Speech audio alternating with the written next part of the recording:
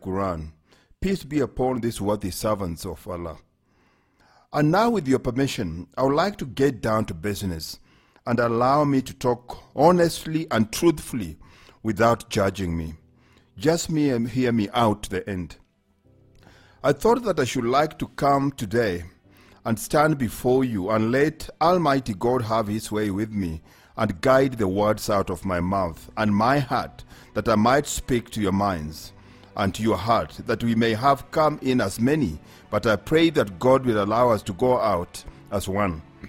We have played a significant role in this nation, and now we have even a greater role to play.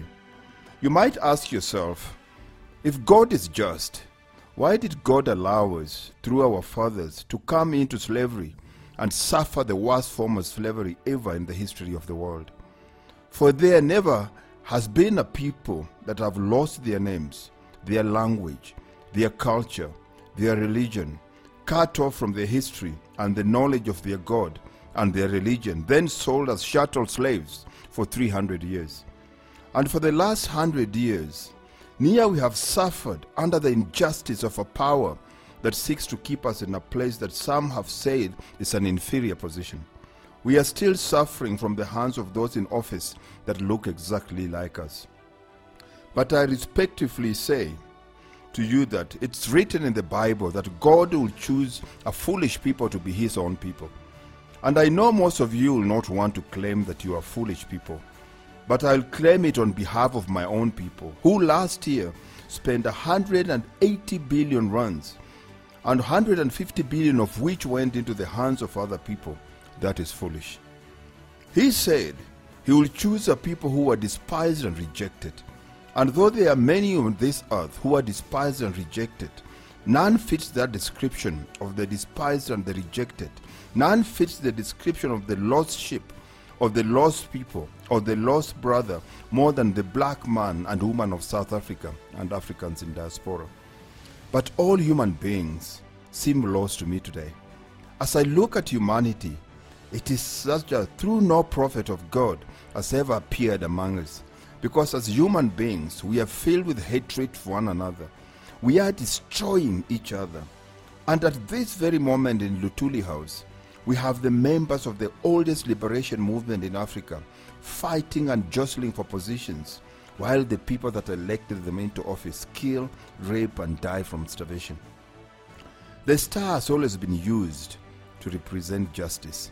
So where there is no justice, human beings begin to act savage or have a sense of insanity because of the deprivation of this vital principle of life, the principle of justice. There will never be no peace in South Africa unless that peace is structured on the principle of justice. Justice for the woman, justice for those who suffer in the world, justice for the poor and the weak, justice for the sick and the imprisoned, justice for those who have been locked out of society. Unless justice comes, there can never be no peace, even in this great nation. We will be at each other's throats as long as the principle of justice and equality are denied. This is the only country you can rape, kill, and even steal billions that condemn entire generations to poverty, but still defiantly walk in public and say, what are you going to do about it? So today, as I look at the children of Abraham, Muslims, Christians, and Jews, Abraham will be totally upset that we will recognize him as a father and God as a father, and then turn around and slaughter each other as going on even as we speak. God will be displeased. In the Holy Quran, it teaches us Abraham was not a Jew or a Christian. He was an upright man. So we cannot claim Abraham by blood lineage alone. We can only claim Abraham as a father if we live upright as Abraham did and worship nothing or no one but the one true God. Now, why are you saying this, Mr. Mululu? Because just across 25 years ago, this country was the beacon of hope in the world. If you look at a horizontal line and you take your protractor and go up 33 degrees from the horizontal plane, you will be in this position, which means you have not yet reached uprightness. It takes 90 degrees of knowledge, wisdom, and understanding for the human being to stand upright. It is the nature of the human being to come into the world lying on a horizontal or dead level. But as fast as the child begins to get strength, it finds something to pull up on, into uprightness, and then it grows in uprightness on the physical level. But what about the spiritual and the moral plane of existence? Brothers and sisters, I respectively say to the human family, 33 degrees of knowledge that rules this world means that the rulers have just begun to thaw out. For water freezes at 32 degrees, and anything that is under 32 degrees is frozen. Now, why am I saying this? If you look at the human family, now I'm talking about black, brown, red, yellow, and white. We all seem to be frozen on a subhuman level of existence. I'm going to say it again because I want you to think with me. I say humanity seems to be frozen on a subhuman level. In Islam, and I believe in Christian theology and Jewish theology as well, there are 3 stages of human development. The first stage is called the animalistic stage of development, and all of us have animal passions. But when we submit to animal passions, where we start living purely by instinct, then we can go do evil things to one another in that animalistic stage of development. But when moral consciousness comes, and we have a self-accusing spirit, it's then that we become human beings. All we see now is beings, but you rarely see a human being. Right now, we have the potential for humanity, but we have not reached that potential because we are functioning on the animalistic plane of existence. Allah says in the Quran, and I quote, "We created you into tribes and families that you may know one another and parentically not despise one another," end of quote. But look at us. The hatred that exists between black and white, between brown and white, between red and white, between yellow and white, the hatred that exists between black and black, between brown and brown, between red and red, between yellow and yellow, between white and white. Within our own racial families, there is division, there is hatred, there is bloodshed. But God created us into tribes and families that we may know one another. My question to you today is, what do we know of each other but the worst of each other? We have not yet seen a man or woman as man and a woman were created to be. We are caricature of what God intended. If in the Genesis He created the man and the woman in His own image and after His own likeness, He created us then to be reflections of Himself. And David the psalmist says, "We are all gods, children of the highest God." But look at our behavior. Satan has turned us completely around where we can say, yeah, we all dogs, children of the most low Satan. Whose children are we? Whose child are you? A lady the other day said, "Brother Steve, we are all the children of God." And I said, yes, we have that potential. And I said, but Satan has a lot of children too. So my question to us as human beings is, whose children are we? And how will we know that we are children of God except that our actions and our speech is a godly action and a godly speech? Otherwise, we have to say we have been devoured by Satan, Iblis. In the Bible, Job was a righteous man, and God told Job that He was going to turn Job into the hands of Satan to be tried. And in the book of Job, we read where the sons of God came to present themselves before God, and the devil came along with them. Which means that the children of God were hanging out with the devil and didn't know it. So when they got in front of God, God said, "Whence cometh thou, Satan?" And Satan answered, saying, "I'm coming from up and down, to and fro, seeking whom I may devour." So as a Christian, you are supposed to be the body of Christ. But who has consumed us that we now reflect more Satan than God? Who are we walking with that we are not aware that we are walking satanically or with Satan? Satan does not have to be a spirit, though it is in each and every one of us parenting us a challenge. A righteous disciple, Peter, was talking to Jesus, and Jesus turned around and said to him, "Whence comest thou? Oh, get away from me, Satan." He called his own disciple Satan.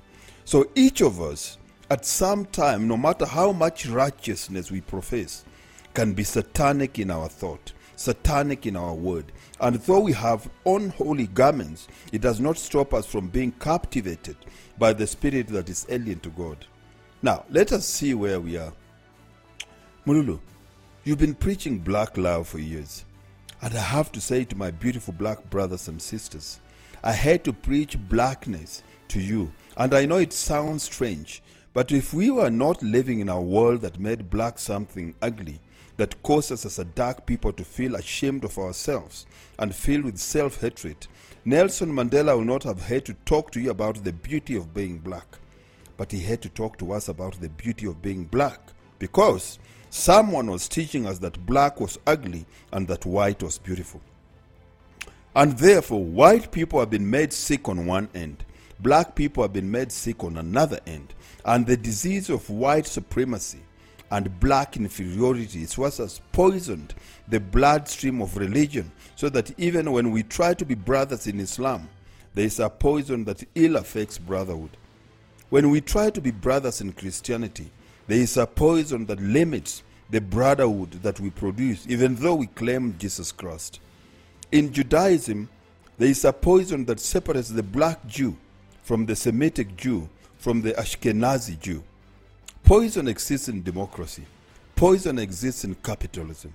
Poison exists in communism, in socialism. And it is this poison that has to be identified, and it has to be uprooted in the human family in order for us to relate to each other as Almighty God wanted us to relate to one another. I created you into tribes and families that you may know one another. All right, let us look at that a little further, because you find that in the Quran.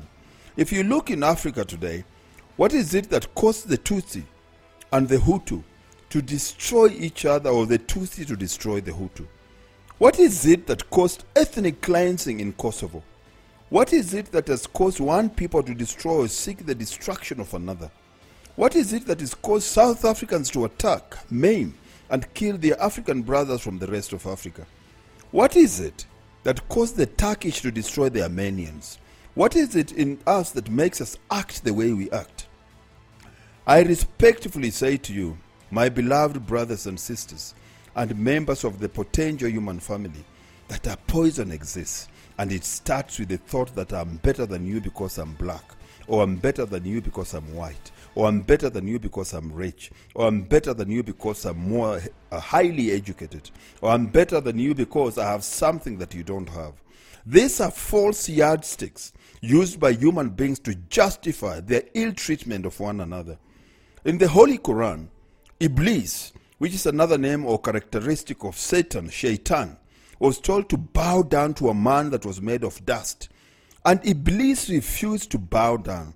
And God asked him, "Why didn't you bow down when I commanded you to?" And Iblis said, "Because I'm better than he. I'm made of fire, while he's made of dust." Wherever you start thinking you are better because of some characteristic that you have that sets you apart from somebody else, this is the beginning of our satanic mind. I want you to hear me, because there is a yardstick that we can say one is better than the other, but it is not your face, it is not your race, it's not your color, it is not your creed, neither is it the kind of car that you drive. The thing that makes one human being better than another is our duty to God and our righteous conduct. Now, saying that, I know that this country, founded the founding fathers, never saw the demographics that we see today. Black people multiplying, brown people multiplying, Asians coming in, other Africans from Africa coming in. Now we say this is a multicultural, multiracial society. And you say, Mululu, the way you speak, you have no place in such a multiracial, multicultural society. And I say to you, your talk of multicultural, multiracial can be charged to be hypocritical unless you revamp the whole educational system that really enslaves the mind of our young and poisons the minds of our elderly. It is wonderful to say that Greeks started Western civilization, but that is only partly true. Why can't we be honest enough to put in the history book that civilization started in Africa with people of dark skin? Why can't you say that? That doesn't diminish a Caucasian by saying that civilization began in Africa or in Egypt. We are only diminished when we try to hide the truth, to exalt ourselves because of our color. Then you are putting yourself down. White supremacy as a philosophy has denied white human beings the growth into humanity and growth into divinity. I'm going to say it again. May I? White supremacy as a philosophy has denied Caucasian people from growth into humanity and into their own divinity. Black inferiority has denied our growth into humanity and into our divinity. So these mindsets that have affected the Asians, that have affected the Indians from the subcontinent, that in India we are divided by color and the lighter skinned Indians are better and the dark skinned Indians are worse. We have allowed what makes us different to become a badge of honor or a badge of shame. Let us imagine you holding a bouquet of flowers. Now look at it. What is more beautiful than a bouquet of flowers? Different colors, but growing out of a common earth, needing a common water, growing into a common atmosphere. Who would be stupid enough to say the rose is better than the orchid? You just won't talk like that. Nature won't let you say the rose is better than the orchid. The rose might be your preference, but who said it's better? That is stupid talk. Excuse me. I think it's ignorant, don't you? Now, look at the earth out of which we grow. There is black earth. There is brown earth. There is red earth, yes. There is sand that is white, sand that is pink. And we who live on the earth rejoice because we grow our food in the black earth. We make our bricks from the red clay. We put our foot in the sand when we go to the beach. And we're not thinking of sand supremacy or black earth supremacy. We're just enjoying what God has given us, and we give him the praise for allowing us to enjoy such a beautiful, magnificent creation. Look on your finger. What kind of stone do you have that represents your birth? Some of us have yellow stone. Some of us have a blue stone. Some of us are blessed to have a diamond. And what makes the diamond so pretty is in the light it shows up many different colors. And we are so fascinated by the many different colors. We love diamonds, and diamonds are a girl's best friend, a man's best friend too. And that's why they are killing each other in Central Africa, in West Africa, and in Southern Africa over diamonds. Remember the movie Blood Diamonds? It's real. That one is no fiction. But imagine that you will exalt one stone over the other. Because of this color, if you like rubies, they are red. If you like emeralds, they are green. But you don't make color distinctions with the stones. You don't make color distinctions necessarily with the earth. If you look at the planets, this planet shows up blue.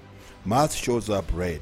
God is the author of color. Why are you going crazy? Because you see color in the flowers, color in the rocks, color in the earth, color everywhere you look, and color in the human family. And now we can accept the differences in rocks and stones in earth, but we cannot accept the differences of color and the characteristics in one another.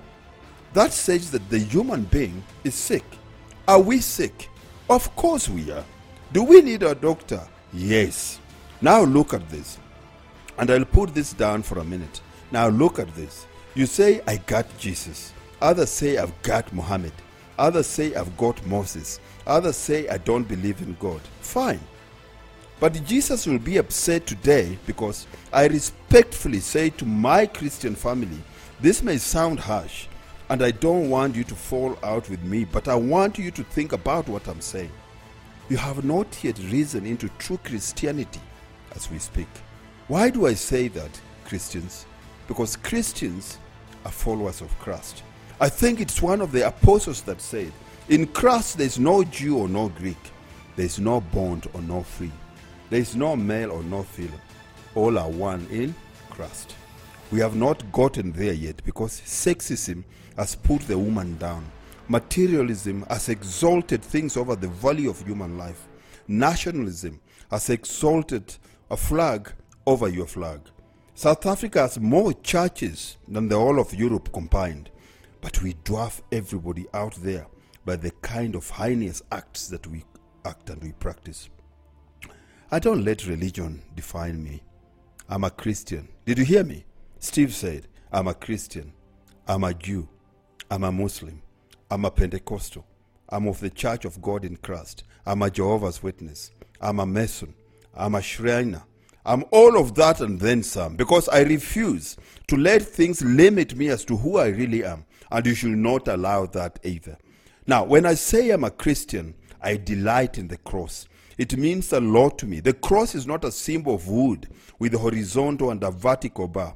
The cross is a symbol of the dual nature of the human being. He has a horizontal nature, which is animalistic.